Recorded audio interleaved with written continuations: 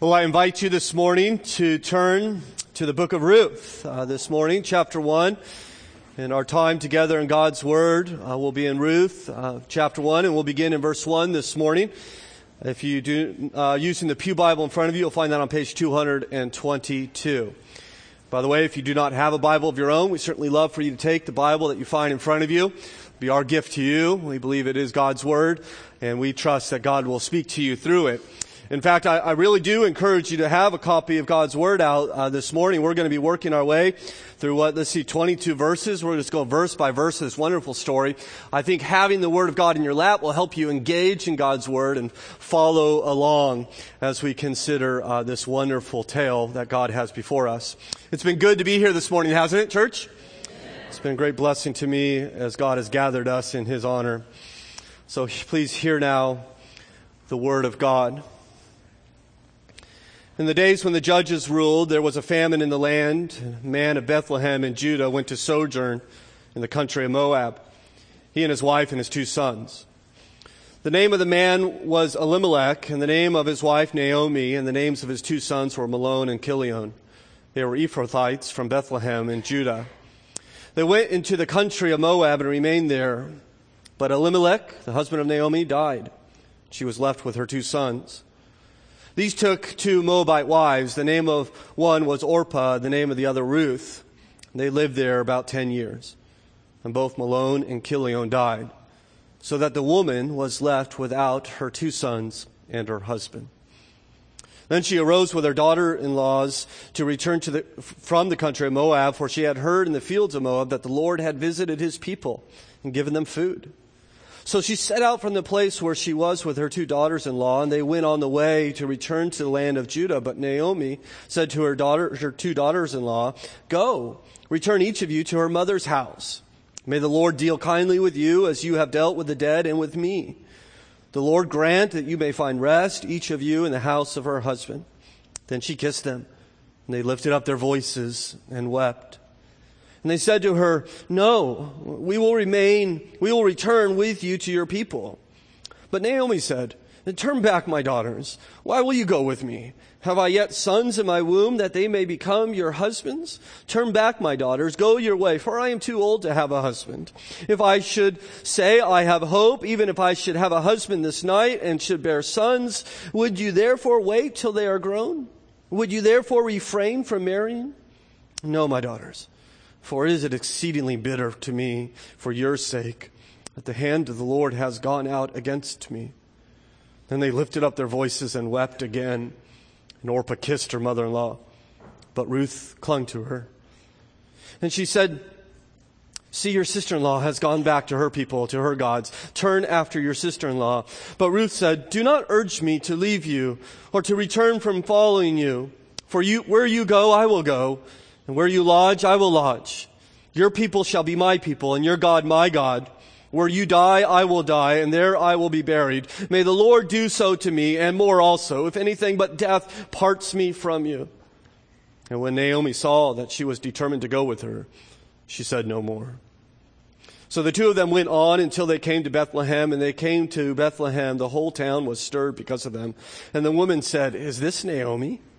She said to them, "Do not call me Naomi. Call me Mara, for the Almighty has dealt very bitterly with me.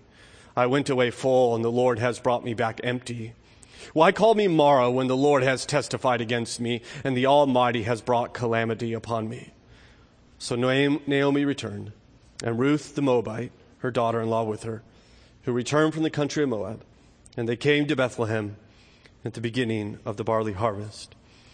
Father in heaven, we thank you for your word in which we can now consider and set our hearts upon. We pray that you would guide us and lead us as we see you work through hardship for eternal good. We pray in Jesus' name.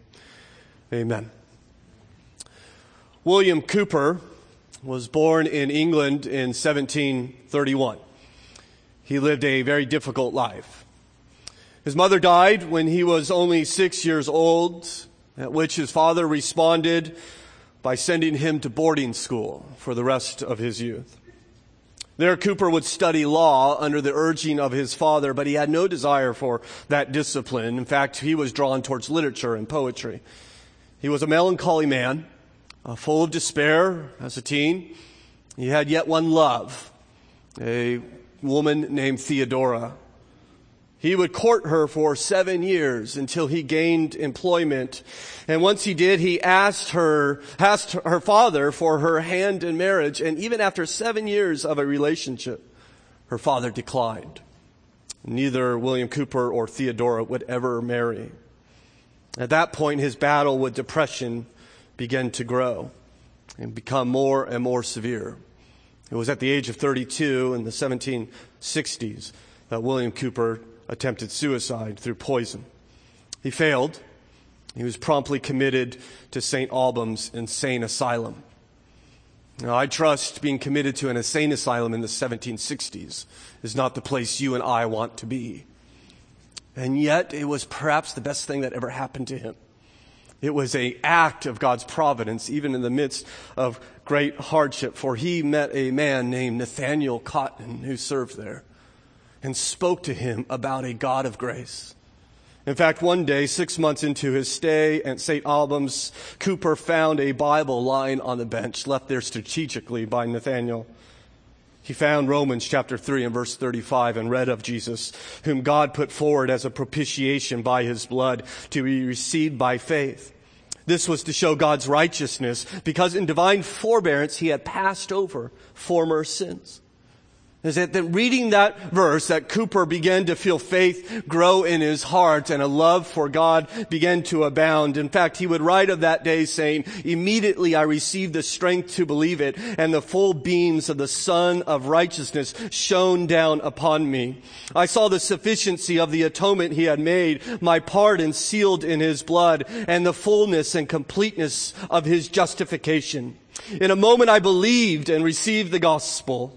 He would go on and say, "Unless the almighty arm had been under me, I think I should have died with gratitude and joy. My eyes filled with tears, my voice choked with transport. I could only look up to heaven in silent fear, overwhelmed with love and wonder." Well, I wish I could tell you he promptly marched out of that asylum and lived a full and happy life. But unfortunately, his depression would not be so easily dismissed. He would continue to battle it throughout the rest of his life, dying in the year 1800 in a state of silent despair. And yet what's extraordinary about Cowper was that even in his dark times and in his happy times, he continued to trust in God. His pursuit of God was largely manifested in the poetry that he wrote, writing a number of hymns. One of his hymns is in the hymnal in front of you. It is the hymn, "There is a fountain filled with blood."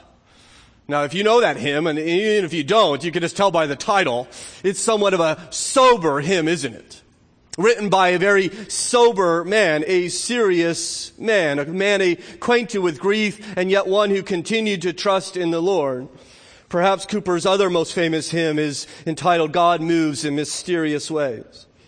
He would pen, "God moves in mysterious ways, his wonders to perform. He plants his footsteps in the sea and rides upon the storm.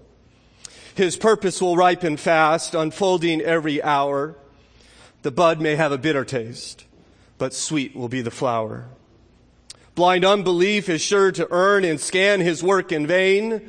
God is his own interpreter, and he will make it plain."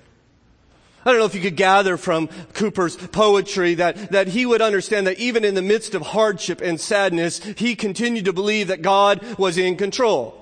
That God, in fact, rides upon the storms. That God is the one who offers us a bud of bitter taste. In fact, he would go on and caution us in that hymn, "Judge not the Lord by feeble sense, but trust him for his grace. Behind a frowning providence, he hides a smiling face." How contrary to typical Western Christianity these ideas are. The idea that God is in control in all things, even in great hardship. I think quite often what passes for Christianity today is the idea of what is in it for me. Often people believe not simply because it's true, but because they think they're going to get something out of this relationship with God. And of course they will. And yet their trust, their hope is that God will bless them if they walk a certain kind of life. I think perhaps we all have that idea somewhere in our heart. We do certain things and God will watch out for us, right? Well, we have a smooth life. God is going to take care of us if we obey Him. And I would contend that it is partially true. I read the book of Proverbs, and you will clearly see the way of the fool and the way of the wise, and these paths lead to vastly different destinations. It is partially true. It's not if that we live obedient and God-fearing lives, that life generally may go well for us. But it is only partially true. It's what happens when we actually live that life, and then rather than ease and peace, but hardship happens on us. It was some years ago that acquaintances of a Legger of mine served as missionaries in the Middle East. And they left the comforts of Raleigh, North Carolina, their young family, and would travel there to serve God as on that foreign field in a difficult place. They soon became pregnant and had a son. They named him Noah. Noah began to struggle rather quickly in his health, fight for his life, a battle he would lose, and he would die about 3 months of age. I remember asking God to spare the life of that child.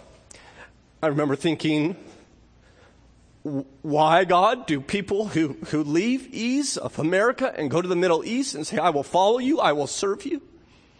Why is it that they face such calamity and hardship and difficulty when my family has nothing of this sort? And here we are, great comfort here in America. What is going on? What's happening? And I think that's in our hearts, isn't it? Somewhere in us, we want to know. I mean, this is typical. I think sometimes when people lose a job, perhaps, and they start off strong, and they say, listen, God's going to carry me through this. I have no worry. And then 3 months down the line, they're thinking, okay, God, anytime now, I would like some employment. And then 6 months down the line, they're thinking, God, I'm faltering a bit here. I think you perhaps think I'm stronger than I am. And 12 months into it, they're thinking, where are you? Where are you? I've been trusting you. Why have you not cared for me? We see this in marriage, right? I mean, you know relationships like this. This couple is happily in love, and then the woman says, this is the man for me, right? This is my soulmate. That God has appointed this man for me before the foundation of this earth to be my husband. And then 5 years into it, she's thinking, I may have married the devil, right? Right? She has been sent from my enemy to destroy me. And they think, what? This is not what it's supposed to be. This is not how it's supposed to turn out. And we struggle with this, isn't it? We evaluate Christianity quite often by how things are going in our life. And yet the Bible will present a different God to us. The Bible will show us that our God is not our therapist. He is not our life coach. He's not our mother. This is His universe. You are His. And He will rule over it. In fact, He will rule in ways that you would not rule. And that I would not rule. As Cooper said, He rules in the storm. I think we would be wise, therefore, to judge not the Lord by feeble sense, but trust Him for His grace. Behind a frowning providence, He hides a smiling face. This, to me, seems to be the message of this short book of Ruth. That God rules. In fact, you'll see here, what I find extraordinary about this book is that He's not ruling through armies and kings and war quite often as He does in the Old Testament. You won't find a single priest, a prophet, or a king in this book. You won't find a single miracle, a dream, vision, or word from God. It's just, how does God work in everyday life, especially in tragedy? We get this wonderful behind-the-scene glimpse of the hidden work of God in the worst of times as we consider this story for survival, this story for love, this story for legacy, as we learn that God rules in our life. And this ruling of God is not presented as some naked theological proposition. God rules, deal with it. No, that's not what we see. We see that not only does God rule, but He rules for our good. In fact, God rules to redeem, to buy us out of misery and hardship and sin for Himself. He not only rules over individuals, but He rules through individuals to change the world, as we see. When we get to the end of this wonderful chapter, we'll see how God is working through Ruth, end of this book rather, to even impact us today. So we get today begin our study of this little book of Ruth. 4 weeks we'll spend in it. We'll try to do a chapter a week, God willing. Pray for me. It has been a challenge this week to fit the sermon in here. In fact, not only will we consider these wonderful truths, I hope you appreciate that this is a wonderful story. Right? It'd be worth studying just for the truth, but we not only get truth, we have this wonderful story. It's a love story. There is tragedy and loss and despair. There is conflict and ingenuity and compassion and hope, loyalty and romance. There's even a midnight rendezvous in some strange man's bed. I mean, that's in the Bible, right? So men, listen, you don't have to take your wives to a chick flick, right? For the next 4 weeks. You just bring them to worship service, right? It's here. I mean, there's even a lot of women crying. I mean, you ladies are going to love it. It's just wonderful, right? It's fantastic. In fact, it's not only a love story, it's somewhat of a fairy tale. I appreciate Chris's exhortation for us about the contrast between God's work and Disney's work, right? This story, you're going to have a damsel in distress, a wealthy prince. You even get an angry stepmother thrown in there. Right? It's a wonderful, in fact, you look in the first verse, in the days when the judges ruled. Doesn't that kind of sound like once upon a time? I'll tell you, and the book will end. They lived happily forever and ever. And forever and ever in this term is not 80 years, but it is forever and ever and ever. In fact, it is true. So don't take your kids to Disney World, at least for the next month. Just take them to worship service as we consider not a fairy tale, but truth. God redeeming a people for himself. As he brings the hurting to hope and the despairing into delight. I hope you can find your place in this story. And so let's begin as we consider God, this ruling Redeemer in Ruth chapter 1. We'll do so in 3 scenes that this book is presented to us. And we'll consider 3 truths in those 3 scenes. The first scene teaches us that God rules through hardship. God rules through hardship. Note verse 1. In the days when the judges ruled, there was a famine in the land, and a man in Bethlehem in Judah went to sojourn in the country of Moab, he and his wife and his 2 sons. This is more than just a date and a place for us. This points us to the troubling times that were occurring amongst God's people. As you see that it is in the time of the judges. You want to know what's going on in Israel in the time of the judges? Just turn 1 page towards the front of your Bible and you'll see the book of Judges. In fact, you'll see the last verse in the book of Judges, chapter 21 and verse 25. The Bible says, in those days there was no king in Israel. Everyone did what was right in his own eyes. I would suggest to you that this is the sum of the book of Judges. This is a time in which the people did what was right in their own eyes. They had lost their way. They gave themselves over to gross wickedness of the nations that surrounded them. And this was indeed a terrible time. In fact, to make matters worse, if you're back in Ruth, you see it's not only in the time of Judges, but there was a famine in the land. It's somewhat ironic that the famine occurs in Bethlehem, which means house of bread. In other words, the bread basket there in Israel was empty. There's hunger in the house of bread. You and I, of course, don't appreciate what a famine is like. We throw our food away when we don't like it or it spoils. We have more than enough. We have food all around us. We can't appreciate the terror that they must have undergone, not knowing how I will eat next week, or even more, how will I put food in my children? And they were literally starving, right? We throw that term around like silly people quite often. We haven't eaten for 2 hours and we say, I'm starving, right? I need another Big Mac or whatever it is. They are literally starving. They don't know where food is coming. And so we have this credible famine. We also learn from the Old Testament that often famines are not random. They're just not happenstance. There's a number of times in the Pentateuch, the first 5 books of the Bible, that God promises to set famine on his people if they sin. We see this in Moses' last speech to Israel called the Song of Moses. He says, if you begin to act like the nations, God will send famine on you until you repent from your sin.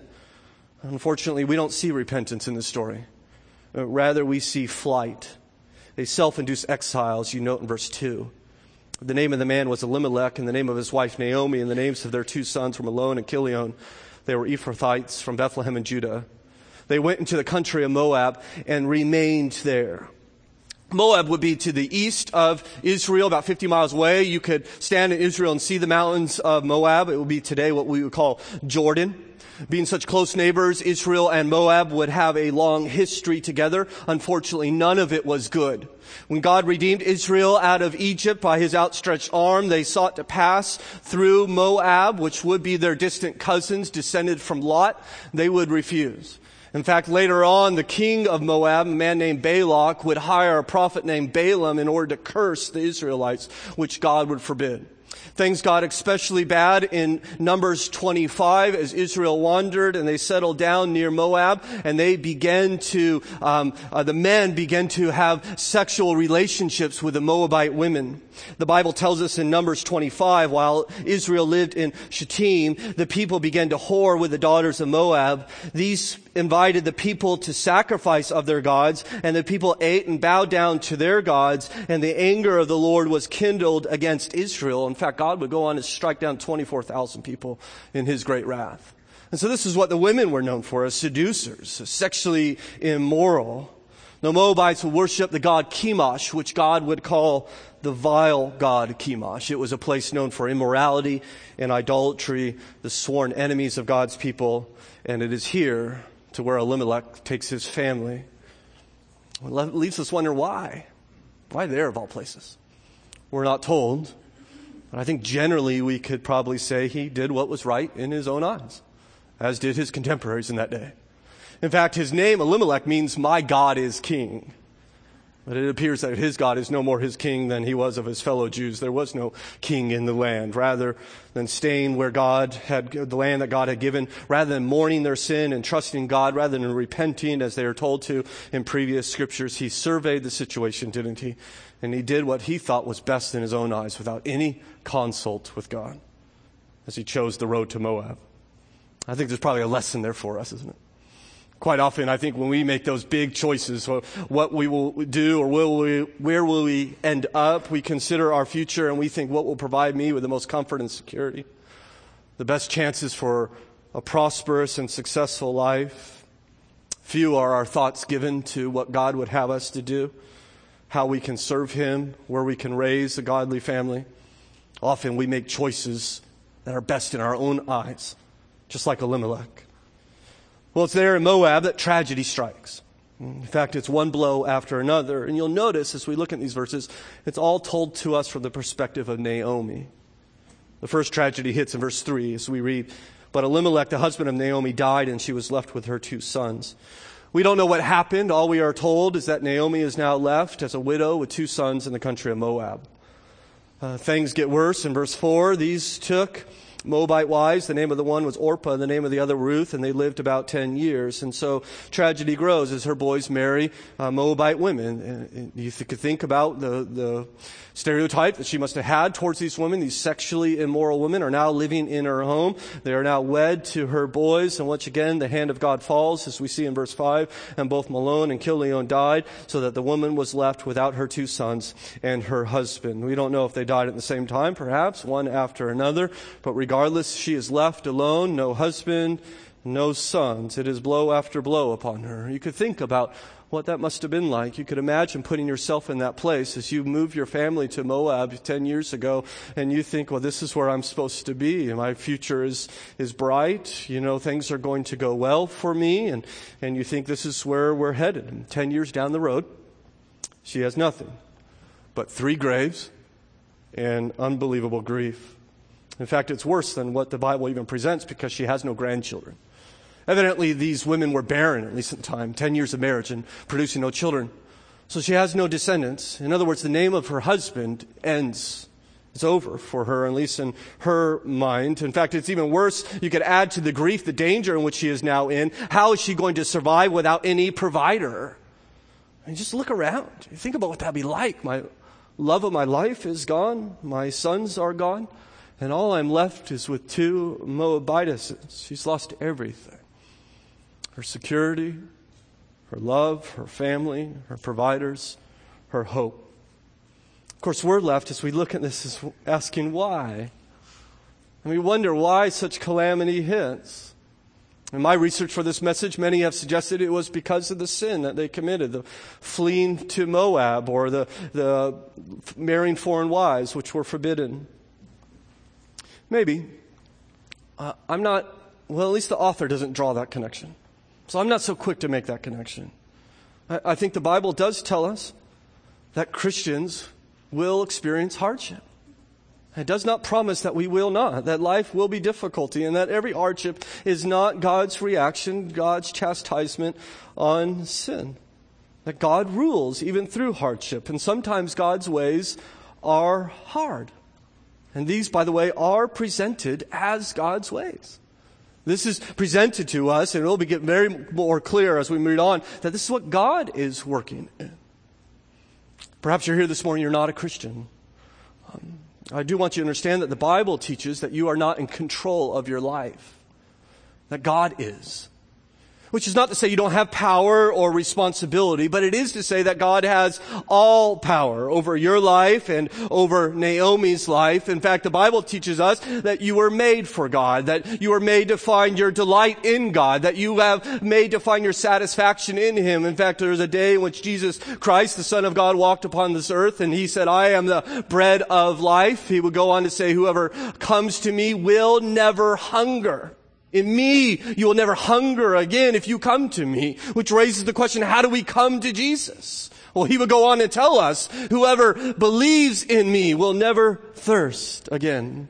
We come to Christ, we come to Jesus by believing in Jesus, and there we find what we are made for. I wonder if you've ever considered that. The satisfaction which you desire, which you seek everywhere, is actually found only in God. Well, for us Christians here this morning, I want you to see, even at the very beginning of our study of this book, this is a very real book, isn't it? I mean, there's no happy spin put on these terrible events. That God's goodness is not evident always in the circumstances of our life. And yet the book is not going to pretend that God is out of control in it. As Cooper would say, God moves in mysterious ways, His wonders to perform. He plants His footsteps in the sea and rides upon the storm. God is in control. I think that gives us great hope, by the way. Because if God is in control, then no matter what trouble you find yourself in, that God is powerful enough to overcome it. And we see Him begin to do so in verse 6. And then she arose with her daughters-in-law to return from the country of Moab, for she heard in the fields of Moab that the Lord had visited His people and given them food. There is a barley harvest. In the depth of that despair and distress, there is a glimmer of hope. We'll see this throughout this book. We'll have to look for it. But there's going to be a lot of darkness in it. But occasionally the light of God's goodness and provision is going to shine through these clouds of hopelessness. And we need to look for that. Behind this frowning providence, God is hiding a smiling face, and she learns that not only is there food in Bethlehem, but rather clearly from verse 6 that the Lord had provided food. And so we see her response to this news in the second scene, as we learn that God's rule is worthy of trust. Notice verse 7. So she set out from the place where she was with her two daughters-in-law and went on their way to return to the land of Judah. You can imagine that the welfare programs in Moab were not very generous in that day. An elderly, widowed alien living amongst her enemies will not survive long. So she goes home. She doesn't go alone. She goes with her two daughter-in-laws. Now, there was a custom in this day, from what I understand, is that you would walk departing guests down the road for a bit. So perhaps they're just fulfilling their custom, or perhaps there's a greater commitment. But we do know that Naomi won't have them walk too far, for she says to them in verse 8, go, return each of you to your mother's house. May the Lord deal kindly with you as you have dealt with the dead and with me. The Lord grant that you may find rest, each of you in the house of her husband. So she says, listen, girls, you have your whole life ahead of you. Now go home. Right? Go home, get married, find a husband, and live this life. Go back to your moms. She must have thought, I trust, how can I care for them? I'm not even sure how I'm going to care for myself. How am I going to provide for them? In fact, how is it going to be like if I show up in Bethlehem with a couple of Moabite women? How are they going to take that? No, they should go. They should go back to their people and to their home. Go home, my daughter, she says. Well, you will see in verse 9 that this is more than just a kind of a goodbye and God bless you. You can imagine what they went through. In fact, we get a glimmer of that as we read on. Then she kissed them, and they lifted up their voices and wept. Right? It's a terrible scene, isn't it? There's just a lot of emotion there. These three women on the roadside just wailing and crying and tears and snot going everywhere. And it's just this big, terrible mess, right? This big, loud commotion, right? This great hardship. And can you imagine the path that they have walked together and the hardship that they must have endured? And they finally compose themselves and they begin to protest with Naomi. In verse 10, she says, and they say, no, we will return with you to your people. We're going with you. We're not going to leave you alone. This time Naomi will respond with a second argument, this time not with the life they can have in Moab, but with the life that they will find with her, or in fact the life that she cannot give her, for we see in verse 11. But Naomi said, turn back, my daughters. Why will you go with me? Have I yet sons in my womb that they may become your husbands? Turn back, my daughters. Go your way, for I am too old to have a husband. If I should say I have hope, even if I should have a husband this night and should bear sons, would you therefore wait till they were grown? Would you therefore refrain from marrying? Right? This is kind of her argument. So what can I give you? I have nothing for you. Even if I had a husband this very night, which I don't because he's dead. But if I did, let's just imagine, even if I got pregnant this night, and even if it was a son, are you going to wait till he's of age in order to marry him? No, you have only one chance. Don't you see? Go home. There is your hope. With thee, you have nothing. I give you nothing. Well, she will conclude her argument in verse 13. No, my daughters, for it is exceedingly bitter to me for your sake that the hand of the Lord has gone out against me. Almost seems as if she's saying, my God is not worth following. He has dealt bitterly with me. His hand has fallen on me. If you stick with me, you will end up bitter too. Well, with a speech like that, you know what you get? More crying. As you see in verse 14, then they lifted up their voices and wept again. Once again, weeping and wailing. In their lives are ruined, their hopes unfulfilled, this unexpected sorrow. I don't know if you've ever met a family like this. I certainly haven't. A family with 3 widows and no children and very little hope for tomorrow. Well, Orpah, one of her daughter-in-laws, has heard all she needs, as we see in verse 14, and Orpah kissed her mother-in-law. She goes off. I'm kind of sad for Orpah. I don't know what happened to her. Maybe she met Mr. Right and had a home full of children, perhaps. But what she missed was God. So close. She's right there.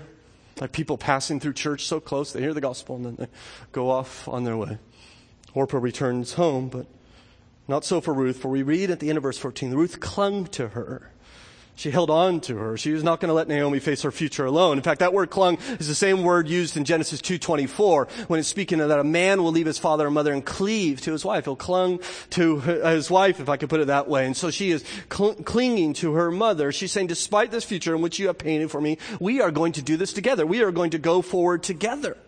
Well, Naomi's just going to try a third time to persuade Ruth to return home, as we see in verse 15. And she said, see, your sister-in-law has gone back to her people and to her gods. Return after your sister-in-law. And so she says, go back, leave me. But Ruth will have none of it. In fact, she will give us one of the most powerful speeches, perhaps in all the Old Testament, as we read in verse 16. But Ruth said, do not urge me to leave you or to return from following you. For where you go, I will go, and where you lodge, I will lodge. Your people shall be my people, and your God, my God. Where you die, I will die, and there I will be buried. May the Lord do so to me, and more also, if anything but death parts me from you. I don't know if you can hear the orchestra music swelling in the background in this scene. Right? This powerful commitment, the intensity of Ruth clinging to her. She looks her into the eyes and says, I am committed to you. Do not try to talk me out of this. I don't know what's going to happen to us, but we are going to do it together. Your people are now my people. Your God is now my God. Now, don't forget, she's saying this to her mother-in-law. Right? Don't tell me that's not a work of God. Right? I mean, I am with you. I am clinging to you. I am going to follow you from wherever you go. The sacrifice is profound. She's not simply moving to someplace less pleasant, like from Western Loudoun to D.C. That would be a great sacrifice, wouldn't it? But this is far greater, right? She's leaving her family and her country and security to a place of unknown. She's embracing a life of widowhood and childlessness. She says, I'll never leave you. If she were to get married, at least in her mind, she would have to leave Naomi. This is something she has promised never to do. In fact, she says, where you die, I will die. That is, even if Naomi would die a month from now, she is not going back to Moab. She will be buried in the place where Naomi is buried, even calling a curse upon herself. May God strike me down, she says, if I would renege upon this vow. It is an astonishing sacrifice, for she has nothing to gain and everything to lose. What's even more amazing is this pledge. I don't know if you saw it right there in the middle of verse 16, or I guess the end of verse 16. Your God will be my God, she says. She embraces Yahweh as her God, even though Naomi had just said, he has dealt very bitterly with me, right? Naomi's experience with God has been bitterness. Ruth's experience as well. And yet she chooses this God to be her God, even with Naomi's anti-evangelism. Do you caught that in verse 15? Go return to your God, she says. My God is no good. He's not worth following. And yet she committed to him, isn't she? Perhaps she learned of him from her husband before he died. We don't know. What we do know is despite this bitter life, despite the hardship in which she faced, she is committed to God. She somehow is able to see beyond these circumstances as she walks by faith with this God into the unknown. I'm committed to him. That God would raise up Ruths in Hamilton Baptist Church. Ruths and Randys who have this humble devotion to God. That no matter what his providence brings upon me, we will walk with him. We will be bold in our devotion to him, extreme in our sacrifice to him, that we will make the world look at us and say, what are you doing? This is what Ruth teaches us, doesn't she? This adventurous faith. I trust you, God, to guide me today and for all eternity. In fact, I don't want you to just look at Ruth, but look at Ruth's God there. You see how he is providing for Naomi, right? In a way that Naomi didn't even understand. To her, Ruth is this burden, right? And yet he is sending Ruth with her. If you're here this morning, you're not a Christian. The Bible teaches us that God often begins to meet our needs even before we know we have the needs. In fact, I think many of us would testify that we didn't even know we needed salvation. I certainly didn't. I didn't know I needed a Savior, and yet God was already drawing him to me, drawing me to him. Perhaps that's why you're here this morning. That God even this morning is meeting a need that you were unaware that you had, a need to know Jesus and to trust in him. Well, we see here God working in Ruth's life and blessing Naomi, that Ruth has this incredible commitment to her, this pledge to her, I will go with you wherever you go, I will never leave you. How does Naomi respond to that sacrifice? What does she say? Well, she says nothing. Note verse 18. And when Naomi saw that she was determined to go with her, she said no more. Literally, she stopped talking. No, thank you. No, we'll do this together. No, I'm glad we don't have to do this alone. When she realized she would not be persuaded, she just stopped talking to her. In case you think I'm being too harsh, let's consider scene 3 as we hear Naomi speak once again. It's here in this third scene that we learn that God rules for your good. That God rules for your good. We pick up the story in verse 19. So the two of them went on until they came to Bethlehem. And they came to Bethlehem. The whole town was stirred because of them. And the woman said, is this Naomi? So she returns after 10 years in Moab. And one day, she just out of the blue, just Tuesday afternoon perhaps, walks into Bethlehem. And here Naomi is returned. She is returning with nothing. She left with a husband and 2 sons. She comes home with none of that and no grandchildren, no wealth. All she brings with her is a Moabite daughter-in-law. You can imagine, I trust therefore, the buzz that must have been created in this little town as Naomi is returned. Is this Naomi? Is that Naomi? Who's that? And people come up to her and say, Naomi, is that you? Have you come home? Well, I trust they were surprised in her response, as we see in verse 20. She said to them, do not call me Naomi. Call me Mara, for the Almighty has dealt very bitterly with me. Right? She says, I'm not Naomi anymore, which means pleasant or lovely. I'm Mara, which means bitter. Why is she bitter?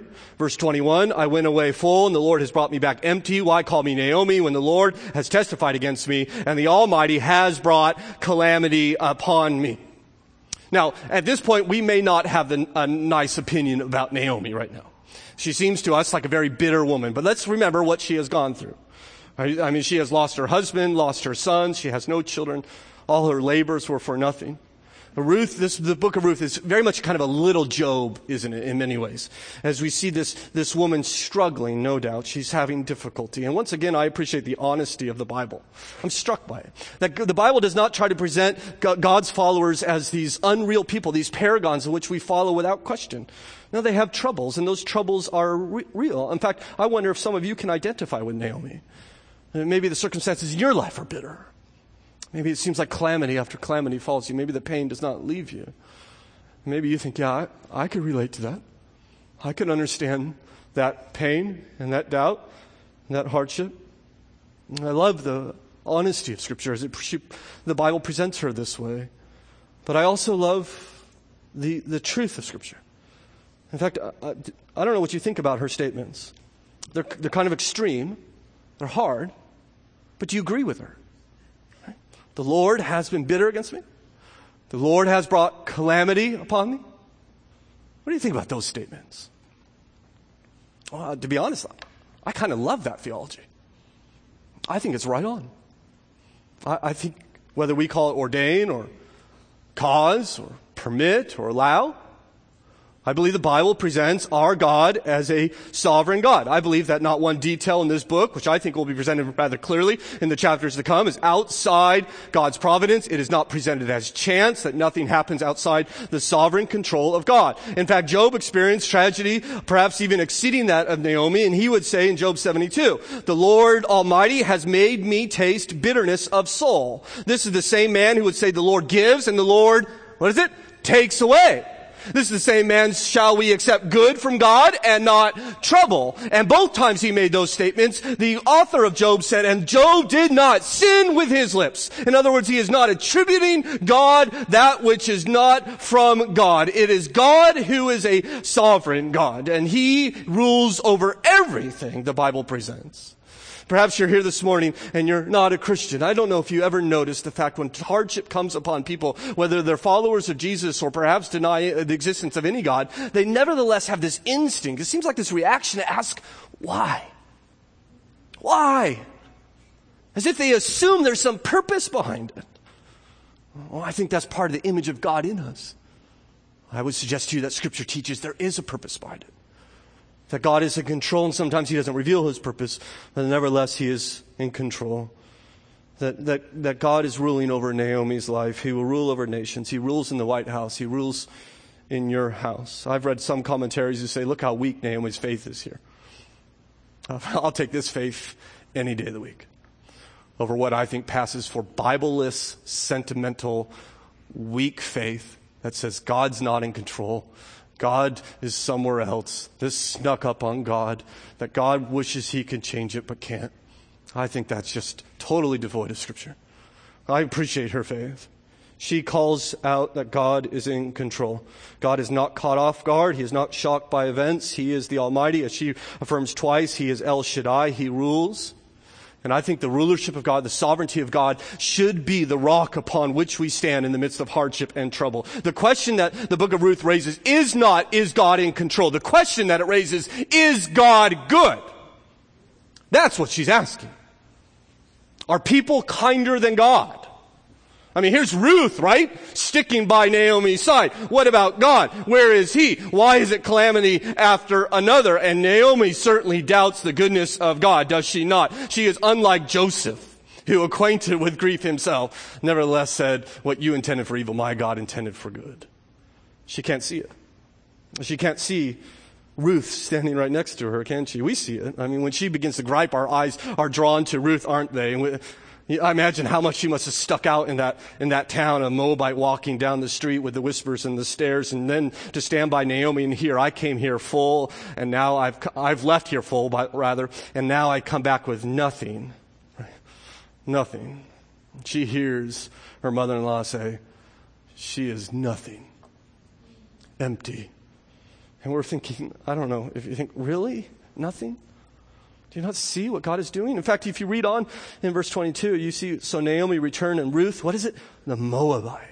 We already know that, but the author wants to drive that home. Her daughter-in-law with her, who returned from the country of Moab, and they came to Bethlehem at the beginning of the barley harvest. You see, once again, another glimmer of God's hope that God is providing for her. The barley harvest is here, but she can't see it. All she can see is her pain. All she can feel is her anguish.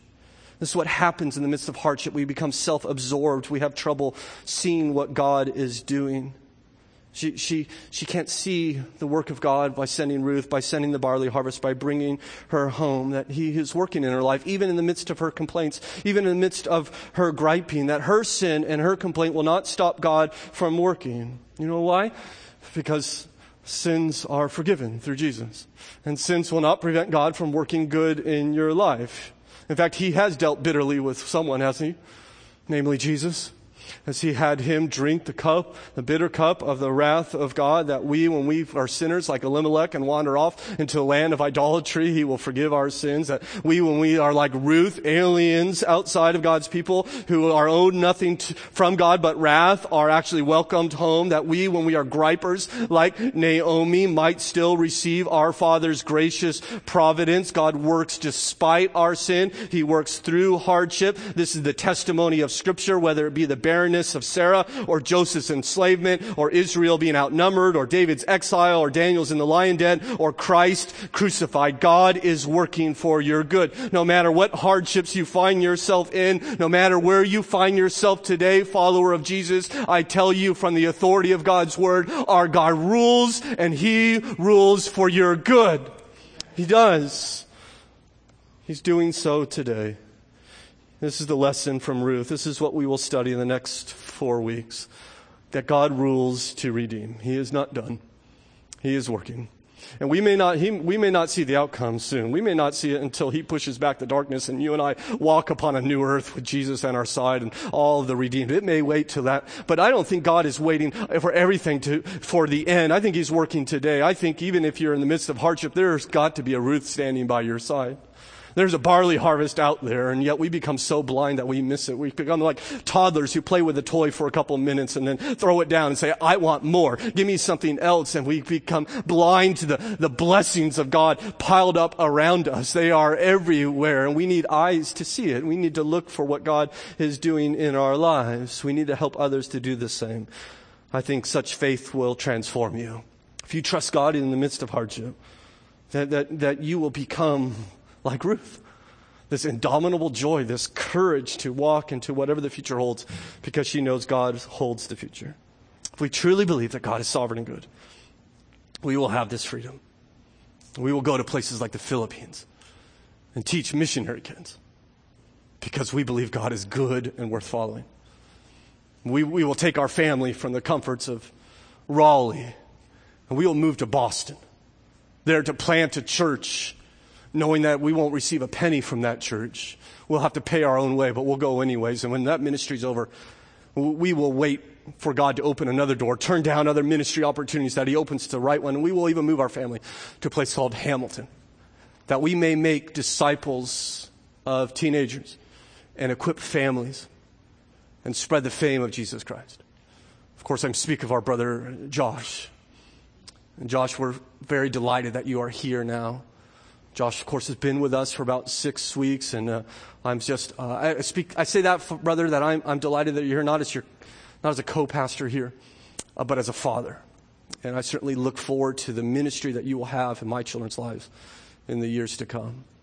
And Josh has received his ordination into the pastoral ministry, and we understand, as Scripture, I think, clearly teaches that there is no difference between the office of elder and pastor. We've considered this a number of times in the past year. And so as we close our time this morning, we want to install Josh as an elder here at Hamilton Baptist Church. So Josh, I'm going to ask you if you'll come down, and I'm going to meet you here. And I'm going to ask all the men who have been ordained into the office of elder, if you will come down, and we're going to lay on hands on Josh and pray for him. And we're going to do that. We're going to have Josh kneel here, and we're going to pray for him and as we install him into this office. I hope you understand that this, I think, is an important time for our church. I hope that you, as why we pray with Josh, that you will be in prayer for him. You'll be in prayer for our youth and our children. You'll be in prayer for our families. It'll be in prayer that God will equip him to meet the needs before him, and that God would bless him with fruitfulness. And so, Josh, I'm going to ask you to kneel. We got a pillow here for you, old man. And we'll have you do that. And let us start our time of prayer. Father, we thank you for your word. We thank you that you rule. We thank you that you ruled 3,000 years ago, and you rule today in Hamilton Baptist Church. You rule in the life of every person here, and you are ruling too for good. Help us to trust you.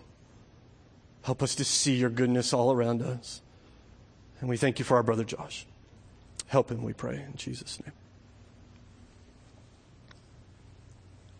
Heavenly Father, God, I come and adore you. Call Josh my brother, Father. I also want to thank you this morning, Father, for you calling him into this ministry. Father, we thank you for how you have worked to lead him here.